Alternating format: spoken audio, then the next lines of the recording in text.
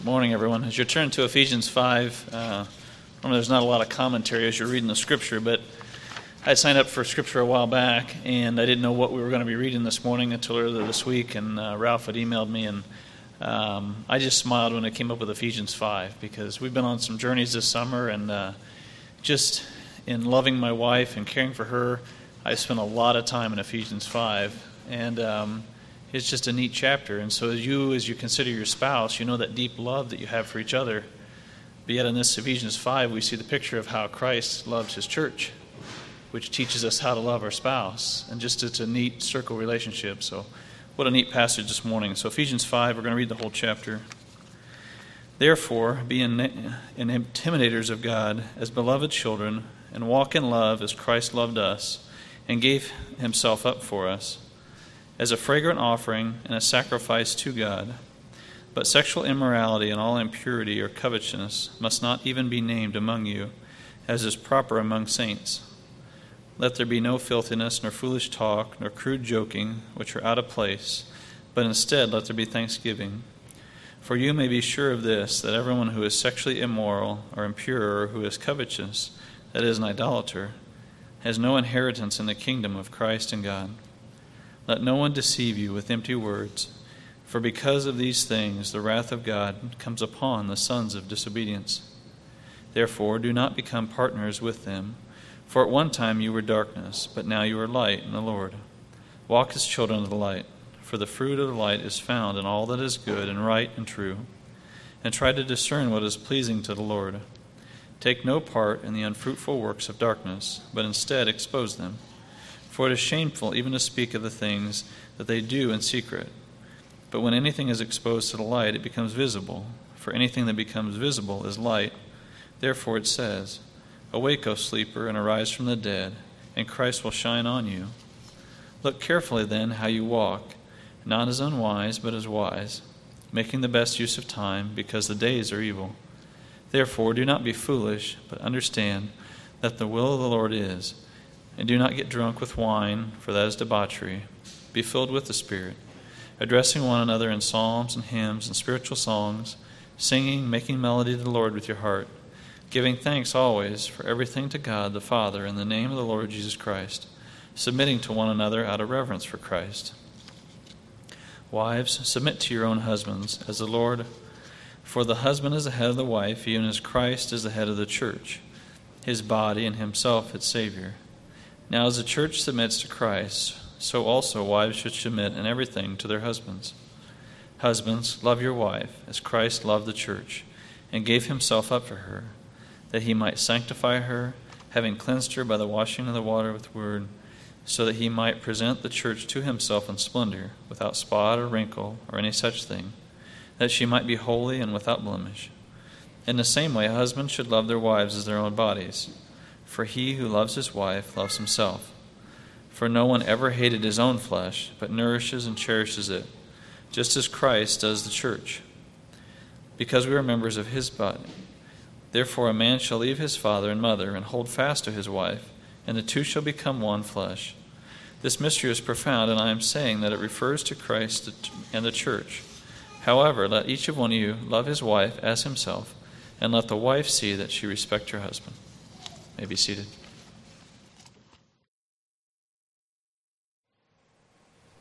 Good morning. Thank you, Chris, for the reading of the Word. We're continuing in our Gospel Markers series, and want to just briefly mention where we've been to get to where we are this morning. It was noted that there was a serious problem. That problem was sin. That was the first message. And then the solution is Christ. Then the third was the power of the gospel, which is new life in Christ. And then fellowship, walking in the light with God and His Son and with one another. Last week, Kevin Frazier taught on the Holy Spirit and mentioned three particular things. That the Spirit was the power to save, to transform, and secure. I want to mention that in particular because just keep that in mind, because there's quite a bit of overlap today in those purposes. We're looking at the church. It is this morning. It is certainly not an exhaustive message. It's a very deep subject, deep and wide. Our focus is in particular is on the purity of the church, the bride of Christ. Just a brief outline, though I must confess I found this message difficult to outline, but there are a few headings that I hope will supply some order. First is the purpose of the church as the bride of Christ. I thought it necessary to spend a few minutes on that before we talk about the purity of the bride of Christ. And then we'll look at some connections to the other gospel markers that we have been teaching.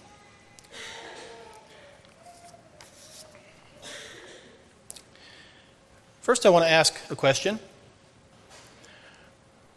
It may have occurred to you, maybe not, but I'd like for it to be considered. What does the purity of the bride have to do with the gospel? The reason I ask that is I don't think it just is easily and immediately obvious. So we need to think about it if we haven't. More simply, why do we call the church the bride of Christ? I ask that because we need to touch on that in order for there to be a foundation for the rest of what we're looking at. And I want to share a short story that came to me that illustrates at least part of something we need to look at. In our family, this was several years ago. I'm guessing that David, our second son, was around 3. Yes. He was an interesting little fellow. He had a terrific memory, still does, most of it at least. And he loved books. He loved to read books. With his memory, he memorized. We read a lot of books. We were constantly reading to them. And so he memorized the text precisely. So how it would happen is, after a while, he would read them for himself, or he would love to read them to other people. So he would briefly look down at the page, and then look up at the wall in front and recite verbatim the words on that page. Then he would look at the next sheet and recite that page, triggering the picture with the word. I don't know how that happens, but it did. Well, one day, we had an old friend visit us, a minister, used to be an elder in our church. We loved him dearly. His name was Lawrence. And Lawrence loved children, and so he graciously sat down. David wanted to read him a book. So he had not experienced this before. So as he began to experience this, he realized and probably looked over at the stack of books sitting next to David and figured that this is going to go on for a while. So Lawrence, being a crafty fellow, after several pages, he got the hang of it, and he said, "David, what does the last page say?" And David just turned to the last page, read the last page. "That was a great book," Lawrence said. And he got up. So that was his exit path. Now, what does this have to do with this message?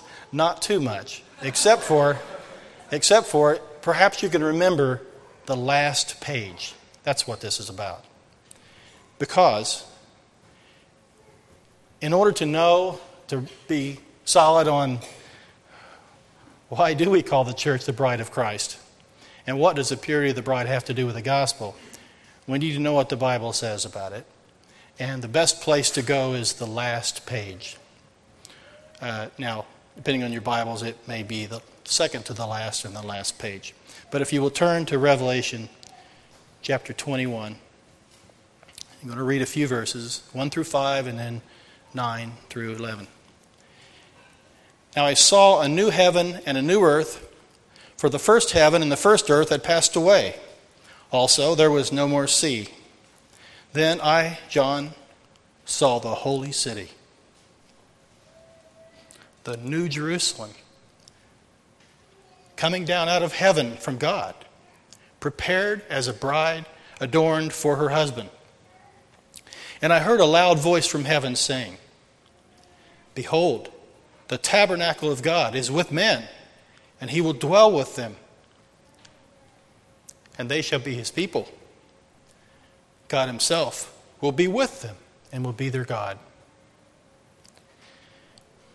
And God shall wipe away every tear from their eyes, and there shall be no more death, nor sorrow, nor crying. There shall be no more pain, for the former things have passed away. Then he who sat on the throne said, Behold, I make all things new. And he said to me, Write, for these words are true and faithful. Skip to verse 9. Then one of the 7 angels who had the 7 bowls filled with the 7 last plagues came to me and talked with me, saying, Come, I will show you the bride, the Lamb's wife. And he carried me away in the Spirit to a great and high mountain and showed me the great city, the holy Jerusalem, descending out of heaven from God, having the glory of God. More than any other passage in the Scriptures, this is why we understand the church to be the bride of Christ. This is the final picture, or very nearly. We have some further wonderful pictures, and we're not going to read all the description of the city, which is generally just a description of its perfections.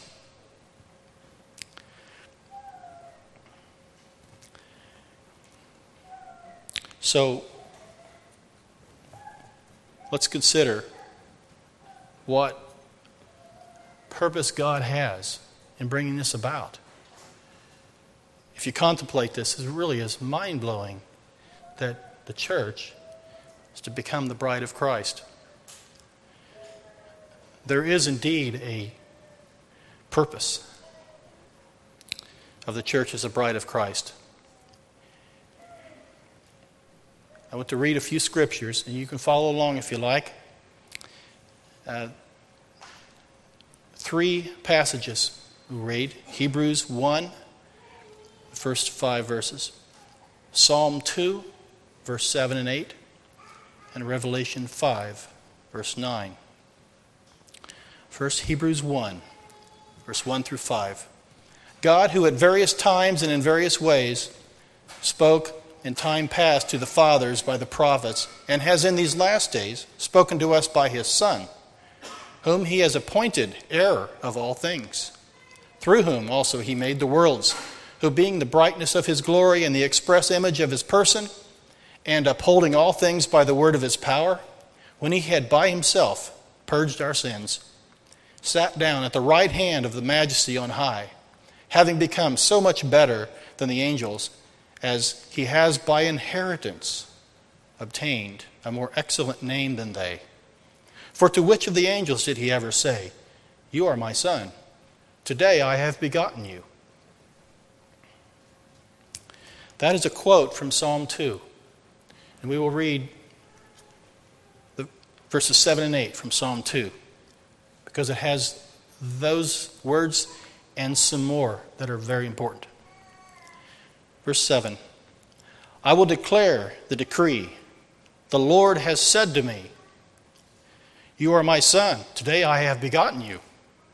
Ask of me, and I will give you the nations for your inheritance, and the ends of the earth for your possession.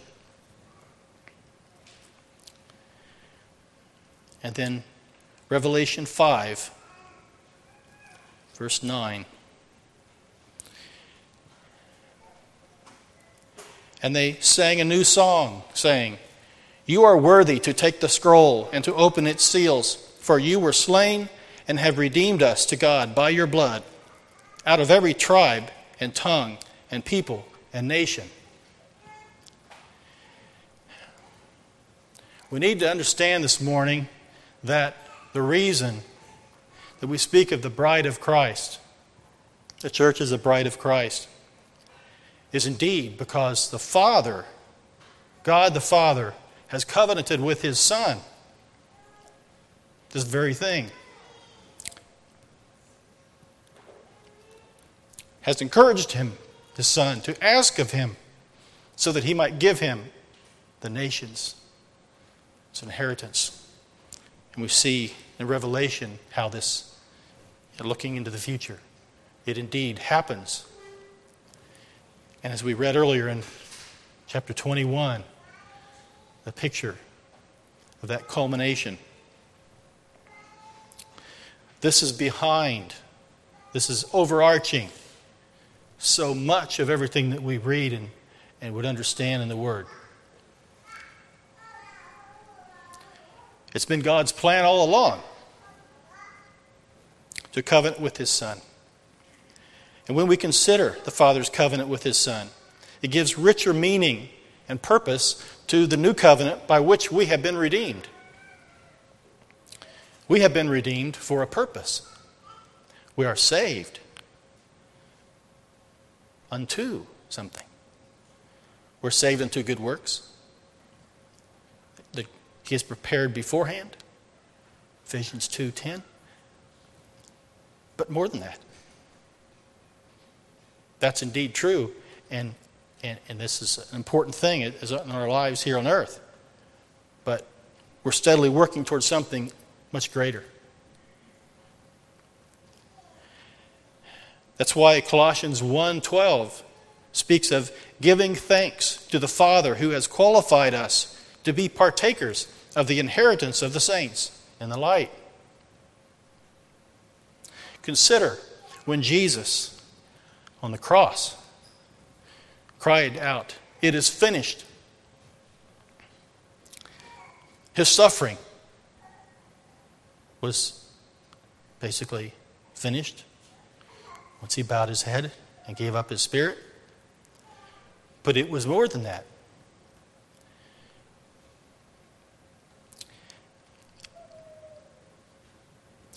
He had fulfilled His part of the covenant.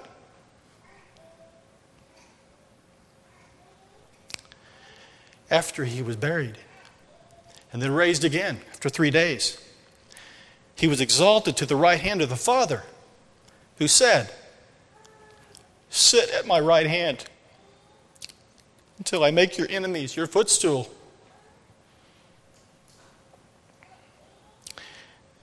His work was done. He sat down and waited. He yet waits. Remember that only the Father knows when that time comes.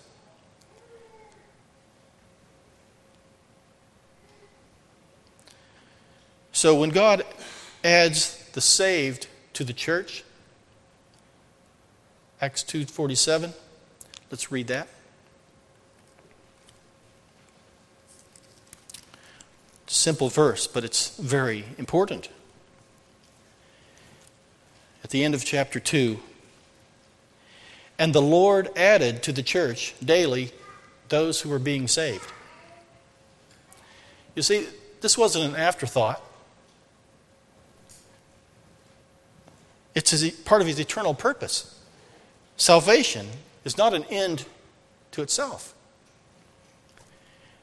In other words, when God saved you, He did not think, "Oh no, what am I going to do with him now? I'll just put him in the church and come up with something later." No. This is His intention with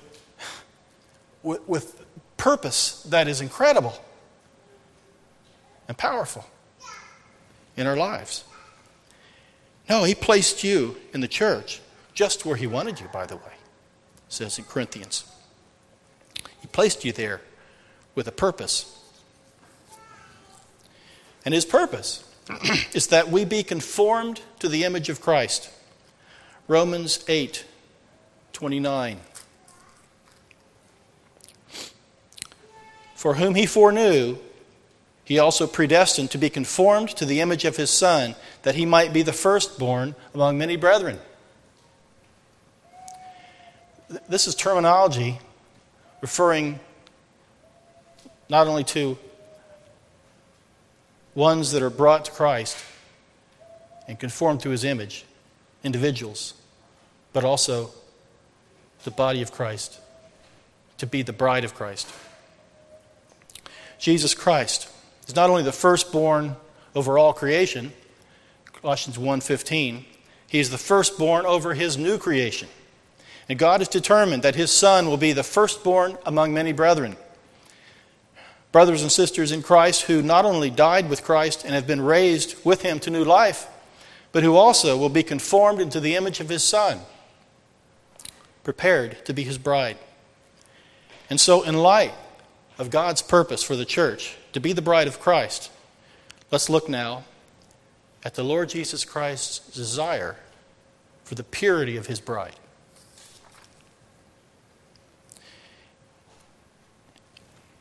And let's read in Ephesians 5, our text for today, verses 25 through 27. Husbands, love your wives, just as Christ also loved the church and gave himself for her, that he might sanctify and cleanse her with the washing of water by the word, that he might present her to himself a glorious church, not having spot or wrinkle or any such thing, but that she should be holy and without blemish. Right here in this Ephesians 5 text is a strong connection of the purity of the bride of Christ to the gospel message. The Lord Jesus Christ has given himself up for us, his bride. Should we not respond with joyful submission to his desire for a pure bride? Yielding to his ongoing cleansing power of the Holy Spirit. We love him because he first loved us. And he who is forgiven much loves much. Have we been forgiven much?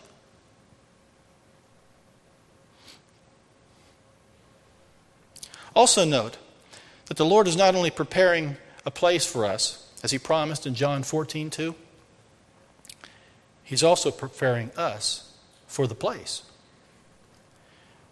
A place with him forever as his pure and holy bride.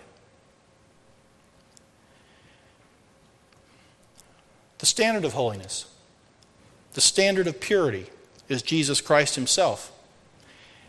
And every one of us, I know, will acknowledge that we can never meet that standard on our own, any more than by any works of righteousness of our own that we could save ourselves. It continues to hold true.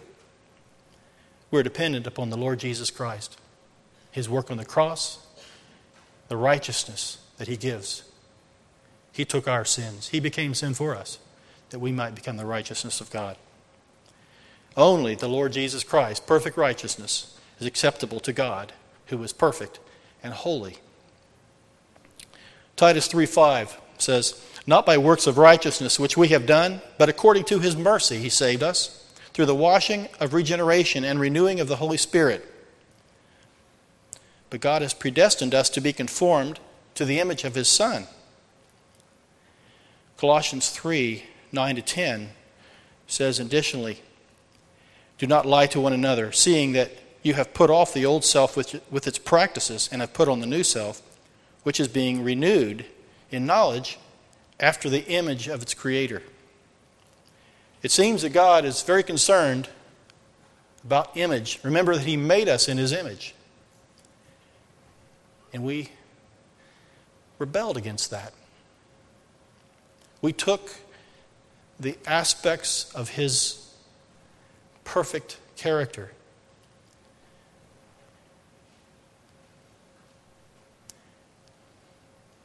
and with independent spirit, Adam as our representative, and we would have not done any better. God chose Adam as our representative. He doeth all things well. And so we find that we justly have all sinned. We have marred that image. But there's something more, that it's not just a matter of Christ's righteousness substituting. That is a precious work, but it's not an either-or here. That we need to accept His righteousness, but also give ourselves, to yield ourselves to the Father's plan for us, to mold us into the image of Christ on an ongoing way. Both components are here in the Christian faith. That it's never going to depend on our own works, but we are saved to good works. It will never depend upon our own purity. It's the purity of Christ. At the final day, we will be changed, right? Until that day, we are flawed. But as we'll find as we move on, that's not the total picture. God has a plan for us right now. And if we're aware of it, let us embrace it. Whereas Paul said in Galatians, if we live by the Spirit, let us walk by the Spirit. In Romans 12, verse 2, it says, "And do not be conformed to this world, but be transformed by the renewing of our minds." That scripture more clearly, doesn't it? Let us see that there's a plan right now that's ongoing. We're transformed by the renewing of our minds, that we may prove what is that good and acceptable and perfect will of God. Now, I want to point out that there's still a little bit of mystery here. If you recall in the text toward the end of chapter 5, Paul talks about that it's a great mystery, but I speak concerning Christ and the church. There are some mysteries he refers to earlier in Ephesians letter as well. He speaks of the mystery and then speaks of it being revealed. Not here. Some things remain a bit of a mystery to us. And I want to point out an aspect that came to me that perhaps you thought of it, or perhaps it would trouble you as you think about it. I do believe the Lord gives an answer. It may not be totally satisfactory to our human minds, but it's part of His plan. We know that we will be changed, as I mentioned earlier, in the twinkling of an eye. We will be like Him, because we shall see Him as He is, 1 John says. Our blessed Savior, an exalted Lord of heaven and earth, we see Him as He truly is, coming to receive us to Himself. And yet we also know that we can never be perfect until that day. So then what is meant by not having spot or wrinkle or any such thing, but that she should be holy and without blemish?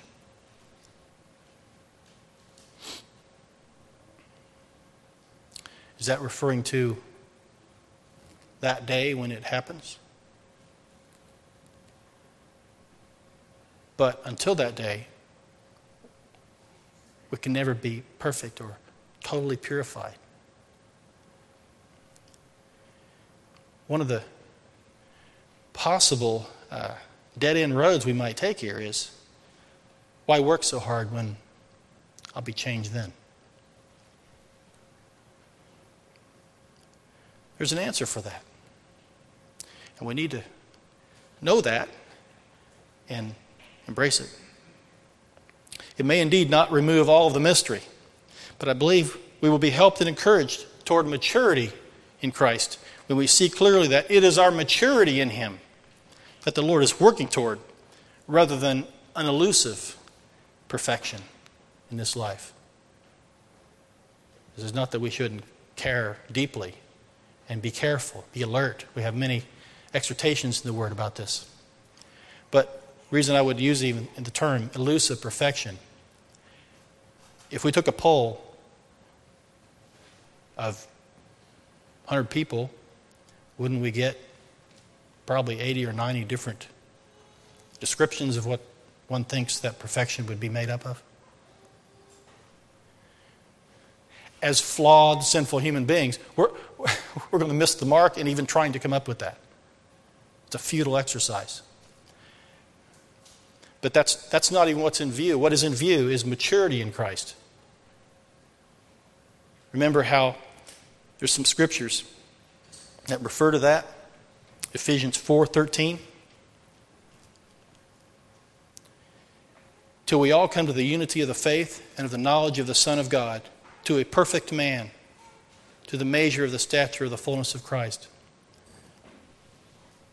Perfect in the sense of complete and mature. You might recall a message that Steve Mazengo preached not too long ago out of Colossians 1. And if we turn there and read verses 28 and 29, I trust you'll recall some of that. Him we preach, warning every man and teaching every man in all wisdom, that we may present every man perfect in Christ Jesus. To this end I also labor, striving according to his working, which works in me mightily. This was his goal, the maturity of every believer. As we pursue maturity in Christ with our eyes on him, we will indeed sin less. And we may also become more aware and sensitive to sin in our own lives and think we do worse. But the outcome will be a growing in grace, becoming more Christ-like when we give ourselves to these things, as Paul instructed Timothy. Give yourself to these things. Let your progress be seen by all. It does become evident for his glory. We cannot pass through this Ephesians 5 passage without noting that the context is what it is. We're looking at the things spoken of Christ and the church and the bride of Christ here. Purity. But the context is instructions to husbands and wives. And so I want to just mention a few things for your consideration. In light of Christ's desire for purity in his bride,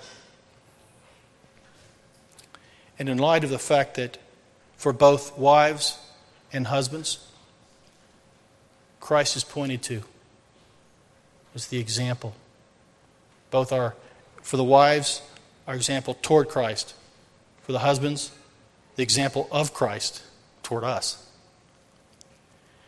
Husbands, do you want your wife to cheerfully submit? Then love and serve her following Christ's example. And take heed to yourselves, because you can't give what you don't live. Now that doesn't mean putting yourself first, to taking heed to yourself, but rather walking in the light, staying alert, straining forward toward maturity. Wives, do you want your husband to love you? Respect him and submit as to the Lord, as the Scripture says. And don't expect a level of perfection that only comes when Jesus returns. Pray for and encourage him toward maturity in Christ.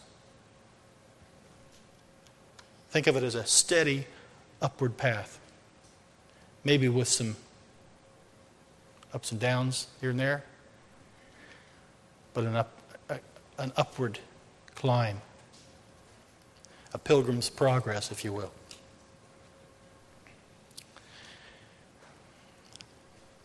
I want to mention some connections to the other gospel markers that we've mentioned so far.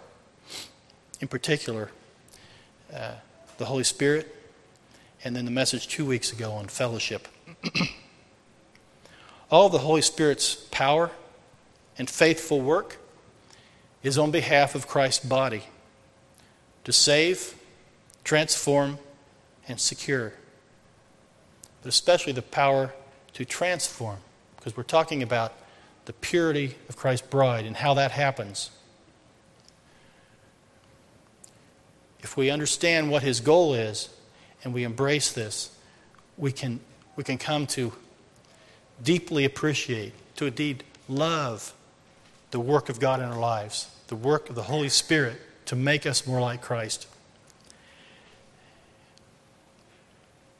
Even in the midst of difficult trials,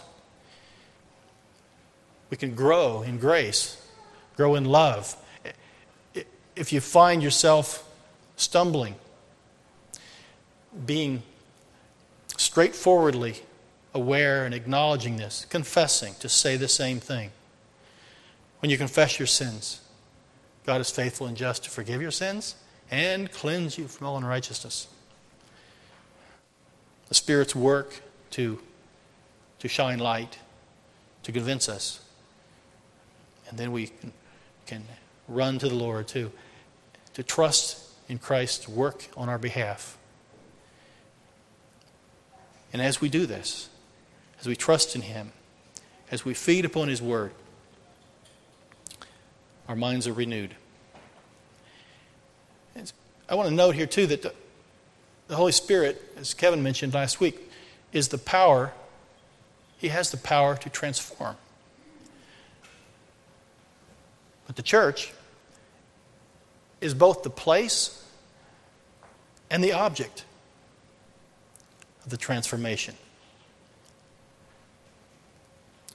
I want you to think about that a bit. And there's the verse that I think helps to set this.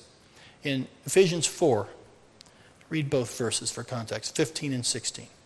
But speaking the truth in love may grow up in all things into him who is the head, Christ, from whom the whole body, joined and knit together by what every joint supplies, according to the effective working by which every part does its share, causes growth of the body for the edifying of itself in love.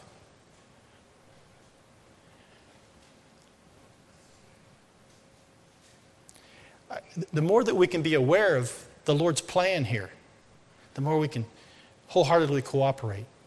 I would ask you to consider that the church is both the place for this transformation to happen, and indeed, we ourselves are the object of transformation. And then the message 2 weeks ago on the fellowship of the church with Christ and with one another out of 1 John 1. Walking in the light enables cleansing from unrighteousness. This is the very thing the Lord wants to accomplish in his bride, preparing us for that day, according to Ephesians 5.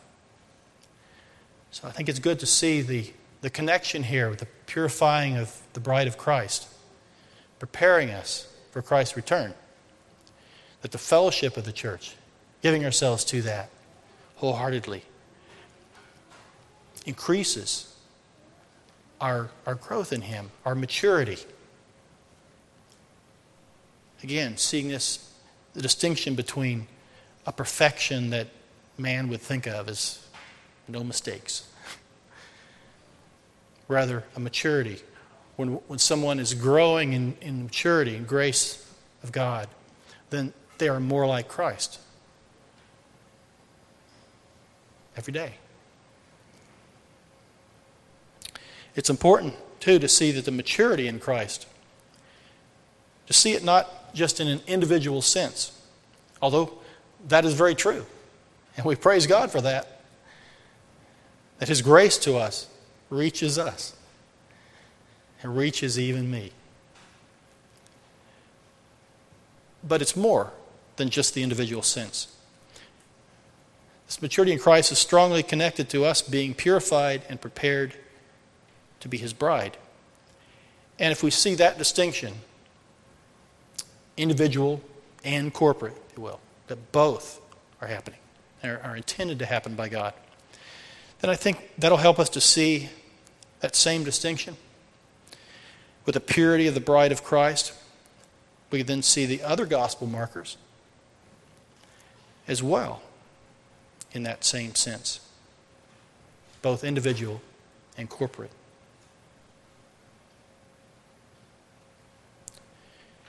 So we see that as to be his bride in eternity. I'm sorry, I skipped a beat here. The Lord can help us to see the other gospel markers as well in the corporate sense, because that's God's eternal purpose for us, to be purified and prepared together.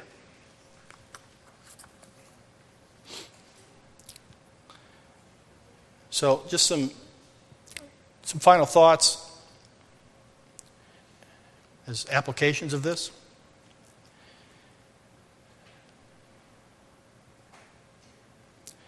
That the bride of Christ is generally not part of the message that gets proclaimed to unbelievers. And this is not surprising. It probably doesn't belong there. Not that it ever couldn't be, but it's okay. This is something that gets taught to believers. Once someone is raised to new life in Christ, you want them to understand their glorious inheritance. It's just not something we can get our minds around to start with. But as we come to recognize, as we know this truth, it should motivate us to proclaim the gospel. We know that God is preparing a bride. We should desire that his bride be, as we see eventually happens in Revelation, from every tribe, tongue, people, and nation. And he calls us to be involved with that. That'll be elaborated later, some of these ongoing gospel markers, so I don't want to go any farther there, but just to point out that this should be a strong motivating factor to proclaim the gospel. It should also be a motivating factor to yield to the potter, the Heavenly Father that's at work to mold us into the image of Christ. You might recall toward the end of Revelation, you find these words, "The Spirit and the bride say, 'Come.' Even so, come, Lord Jesus." We long for his return. We ought to.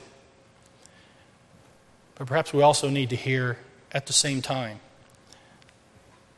to hear our Lord say, "Go. Tell it on the mountains." He's called to be our witness. We're called to be his witnesses. Acts 1:8. Hear him say, "My bride is not yet complete. I have a purpose for you, both to be yielded, to be changed into his image, and to be his witnesses."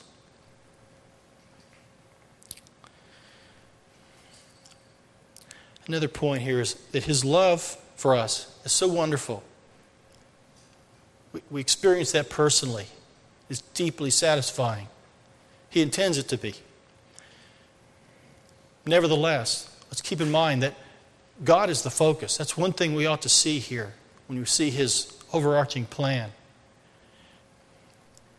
Scriptures are full of wonderful words of comfort and love. For God so loved the world that gave his only Son, we might not perish but have eternal life, and many, many others like that. His love reaches us individually, and each one he sets his love upon, and we are brought from darkness to light, from death to life. Nevertheless, let's keep our focus on God in terms of purpose. He is the focus, not us. Christ is to be preeminent, not to be self-focused because of his blessings. He has blessed us with every spiritual blessing. Think about the first chapter of Ephesians. It just is loaded. It just bowls us over the kind of things he's done, culminating with giving us his Spirit, sealing us. The Spirit is the earnest, as Kevin taught last week. And yet, that's not his overarching purpose.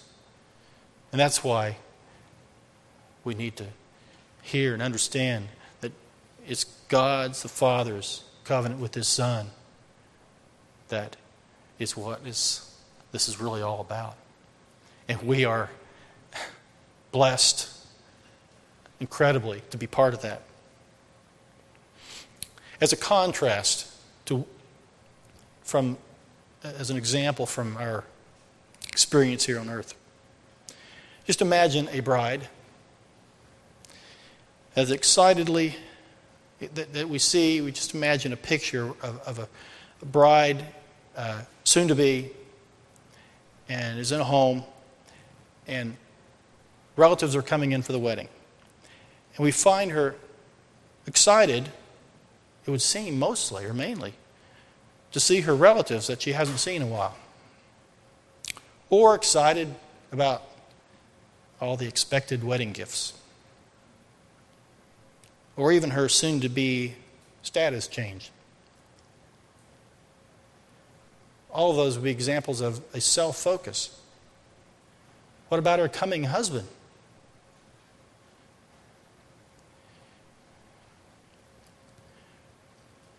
In 2 Corinthians chapter 3, verse 18, it says, "But we all, with unveiled face, beholding as in a mirror the glory of the Lord, are being transformed into the same image from glory to glory, just as by the Spirit of the Lord." Please note that that is not automatic, that we are transformed. We're transformed as we are looking at Christ and his glory. And there needs to be that sense as the bride of Christ, as part of the bride, of looking forward. Our eyes being on him. And in regard to the church being the bride of Christ, it's a relatively small point here, but as an application, more of our thinking.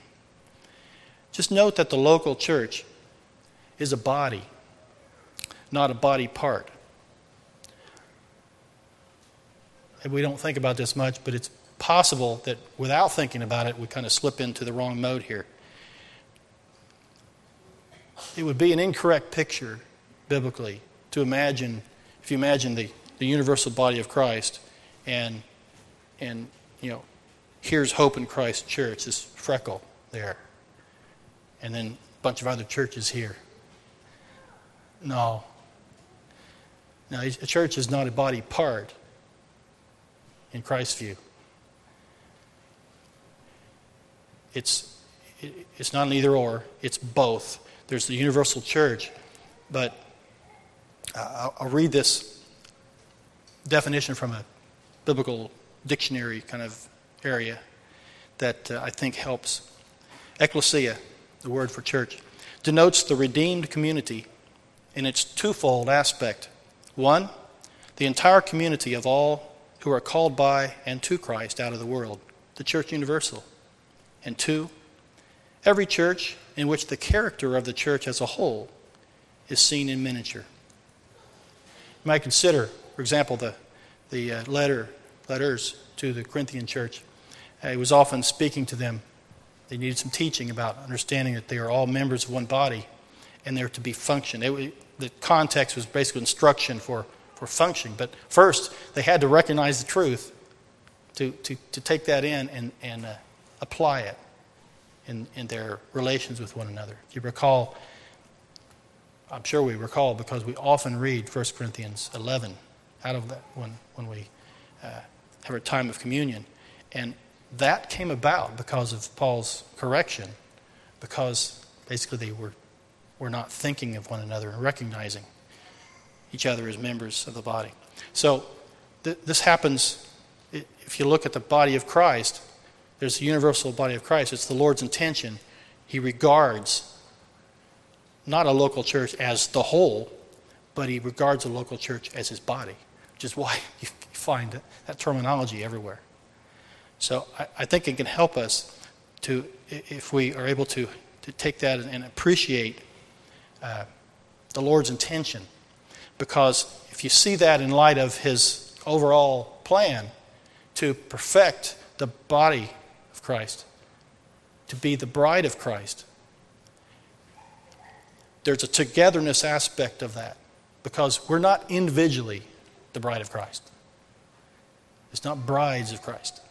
It's bride of Christ. So it's important that He uses our fellowship to cleanse us, and also our fellowship together with the Father and His Son and one another, 1 John 1. Also to prepare us as a body. There's a togetherness aspect there that is necessary that we grasp in order to be prepared as His bride.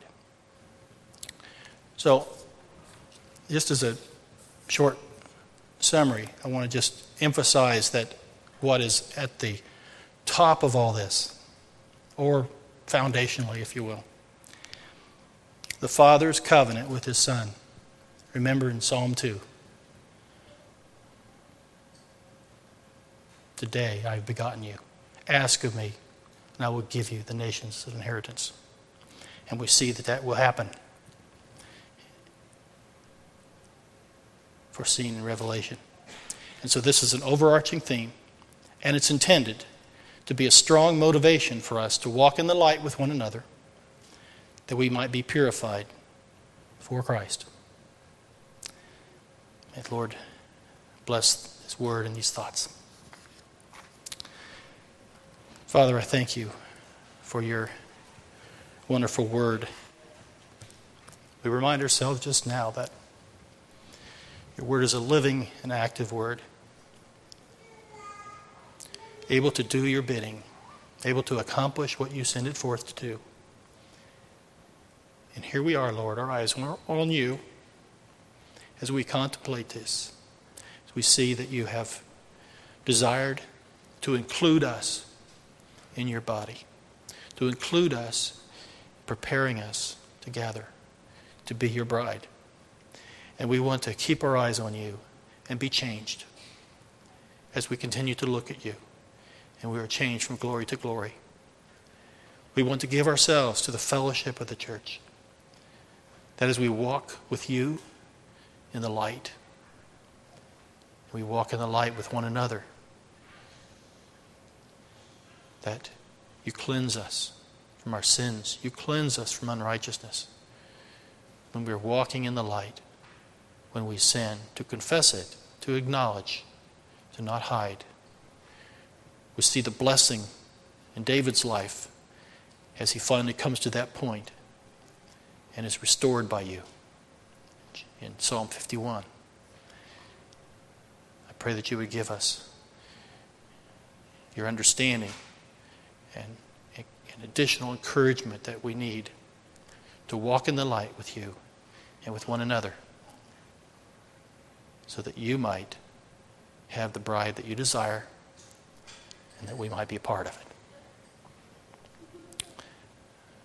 It's our desire, Lord. We pray that you would bring us to maturity in Christ. In Jesus' name, amen.